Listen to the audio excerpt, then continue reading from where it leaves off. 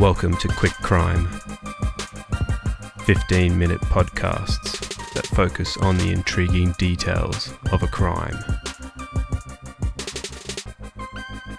Today's episode is on the murders of Teralpi, Andre Akai, and Bevan Frost. Warning: the following podcast contains disturbing details of a crime. Listener discretion is advised. The details presented in this podcast are from a news.com.au article. September 2001.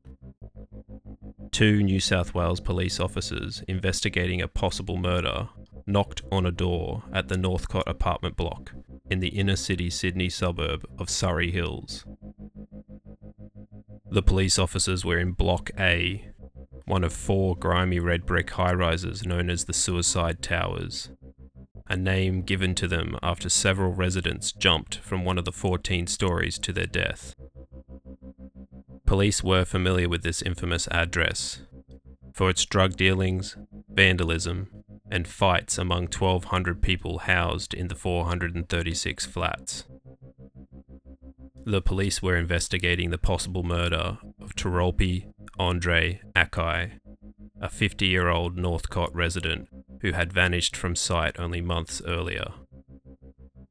This particular day, in September, would be remembered by the world, not for the discovery about to be made, but instead for the terrorist attacks on the World Trade Center, New York. It was September 11.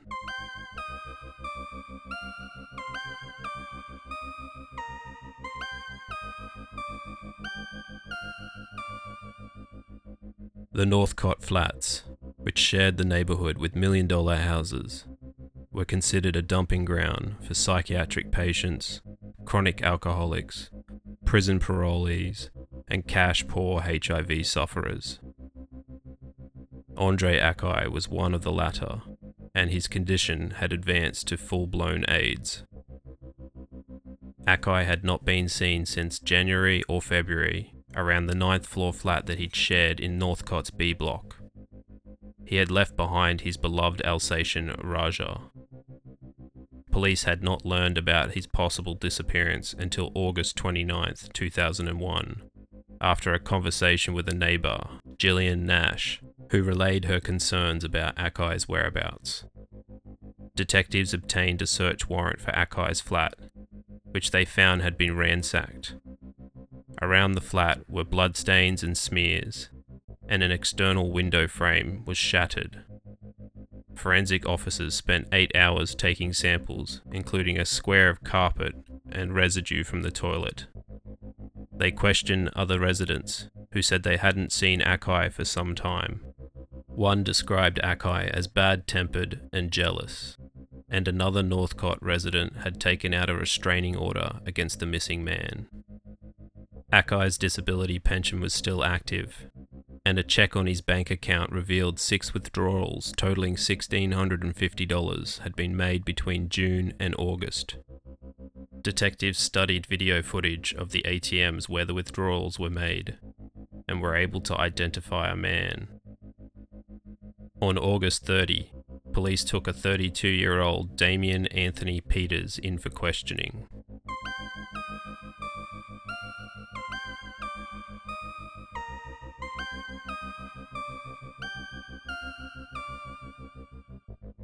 Peters was an unemployed drug addict, around 6 foot, 182 centimeters tall, fit-looking with large muscular arms from his massive use of steroids. He had a minor record, ranging from drug possession through to break, enter, and stealing charges. In 1998, he received his first prison sentence for 4 months after breaking into a pharmacy and stealing Rohypnol tablets. In December 1998, he was fined $1,000 for assault occasioning actual bodily harm. Peters had been released from prison to Odyssey House Drug Rehabilitation Centre and had met Akai at the Langton Clinic halfway house. Since then, Peters and Akai had been in a relationship for around 3 years. Peters admitted to withdrawing Akai's money from an ATM, but said Akai had given him his bank card under a gentleman's agreement that he look after the flat, their dog, and pay the rent and electricity. Peters told the police the agreement had been made 6 months earlier when Akai said he was going away so that he could get a break from life in the Northcott flats. He also said that he had turned Akai's flat upside down because he was upset at Akai's extended absence and had cut his hand breaking the window. The blood in the flat, he said, was his blood. He blamed Akai for infecting him with HIV, which he had not admitted to having until he was seriously ill and had to be nursed by Peters, who complained he got no thanks for doing so. During the police interview, Peters revealed he was now living in another Northcott flat with his best friend, Bevan Frost.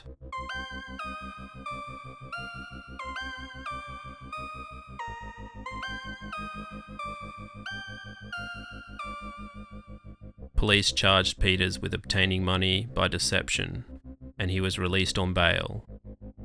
Between September 5th and 7th, a listening device installed on the phone at Gillian Nash's apartment recorded a conversation between her and Peters. While suspicious as to what led to him being interviewed by police, Peters thanked Ms. Nash for sticking up for him. At one point, he admitted to having killed Akai and expressed concern that the police would arrest and charge him. On September 7, detectives knocked on the door of Unit 3 in A Block, rented by Bevan James Frost. However, Frost had refused to let them in. They returned on September 11 and were admitted by Damien Peters into the flat, which appeared to have been ransacked. What the officers didn't realise was the man standing in front of them was on a massive, potentially lethal cocktail of drugs. Apart from smoking cannabis, taking amphetamines, cocaine, heroin and methadone, Peters had also been on prescribed Prozac and testosterone. He was also taking anxiety drugs such as Valium and other types of anxiety medication. Police told Peters he was under arrest for the murder of Teralpi Akai and began to search the ransacked premises. Blood was smeared on the carpet and walls of the bedroom. A pattern of blood on the mattress formed the outline of an upper torso. In the bathroom, the officers found a decapitated and eviscerated body in the bathtub. Inside a bag that was also in the bath was a severed head. The police did not think the body could have been Akai's. A dazed and agitated Peters admitted to the police that the dismembered body was that of Bevan Frost, who he had killed 2 days earlier after a fight. Peters pointed them to the carpet near the entrance door, where the officers found a 32-centimeter blood-stained carving knife. The officers arrested Peters and took him to Surrey Hills Police Station, which was only a short drive away. While being interviewed by police, Peters admitted he had killed Akai 8 months earlier. He claimed Akai had conned him into sleeping with him and infected him with HIV. Peters claimed Akai was violent, moody, abusive and belittling, and one day in January or February, he called him stupid. Peters admitted he was revved up.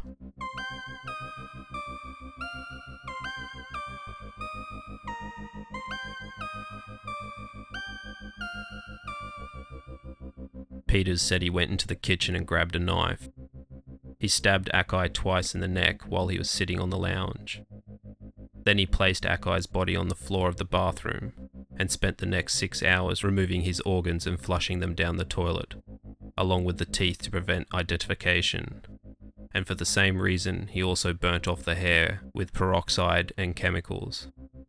Over successive days, he had cut the body up with a hacksaw and disposed of various parts concealed in plastic bags or suitcases and into garbage bins over several weeks. Peters then began collecting Akai's pension by using his bank card until it was reported stolen in August. He had then taken his neighbour Miss Nash into his confidence, telling her he had killed Akai and why, and asking her to go into the bank on his behalf. He wanted her to take a letter with Akai's name on it, saying that she had been asked to collect the rest of his money because the card had been lost and cancelled. Detectives moved on to the discovery of Bevan Frost's body. Bevan Frost, 57, was frail and no match for a muscular Peters, but the younger man claimed Frost was armed with a switchblade and hammer. Peters said after killing Akai, he had not slept for 9 days and had decided to kill himself. He sold the stereo and television, bought more drugs, and sat around in a daze. As he continued to dispose of Akai's body parts, he cleaned the bloodied carpets of the flat with bleach. Although bitter about Akai having given him HIV, as well as gonorrhea, he had loved Akai and was shocked at what he had done. When finally coming to his senses, he felt remorse. For the next 6 months, he had just existed and claimed to have several nervous collapses, during which he had trashed the flat. When police questioned and charged him over the withdrawing of Akai's pension money, he had returned to Northcott to find the locks had changed on Akai's flat. This forced him to move in with Frost, who he had known for several years. In return, Peters had submitted himself to sex with Frost, who he claimed was very rough, and subdued him with muscle relaxant Dilantin and violated him. Peters told police that he had been extremely drugged, depressed, and lost his reasoning when he stabbed Frost, who was lying on his stomach expecting a massage. Peters told them that he had taken 60 Dilantin tablets, and then stabbed Frost in the back, chin, and neck. Over the next 2 days, he had partially disemboweled Frost's body, flushing the internal organs down the toilet, leaving only the torso and head. This was when police had knocked on the door. Peters appeared before Central Local Court on September 12, 2001, and later pled guilty to the murders. He claimed the equivalent of so-called battered wife syndrome, and said he was not a violent man. His barrister, Kate Trail, who has since become a district court judge, said he should not be given a life sentence for the murders, because he already has a reduced lifespan with HIV. Teralpi Akai's remains were never fully recovered.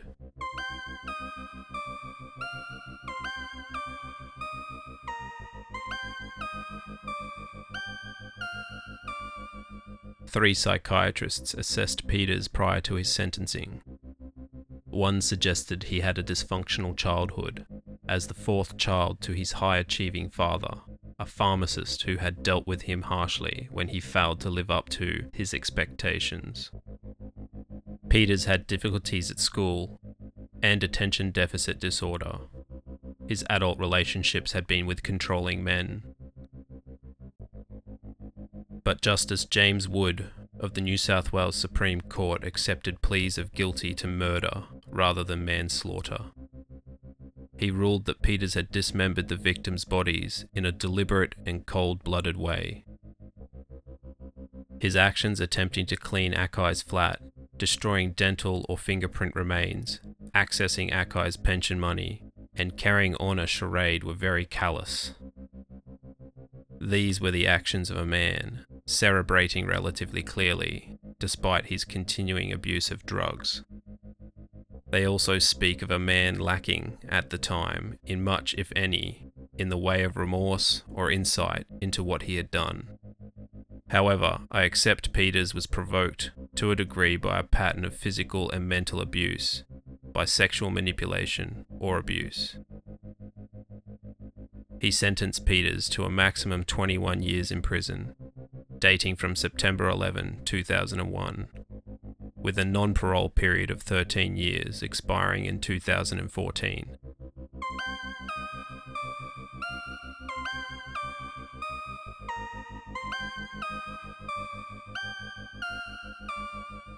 Peters was released from jail in November 2016, with 6 years on parole until the expiration of his head sentence in September 2022.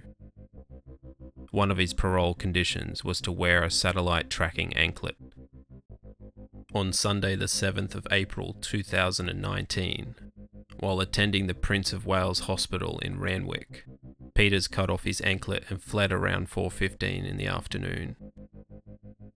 At 10:20 that night, New South Wales Police released the description and a photograph of Peters, and urged people not to approach him, but instead to alert police or Crime Stoppers. Just before 5 p.m. on the following Monday, detectives spotted Peters walking along King Street. Police from Surrey Hills and Redfern Region Enforcement Squads, Operation Odin, and the Dog Unit moved in and arrested him without incident. Peters, still a heavily muscled man in his middle age, was taken to Newtown Police Station. He was returned to Corrective Services custody and is back in prison, serving all or part of the remainder of his sentence for breaching his parole. You have been listening to Quick Crime. Don't forget to subscribe or follow for future episodes. The information presented in this podcast is a summary only. Details can be found by listening or watching the original content at its provider, which is mentioned at the start of this podcast.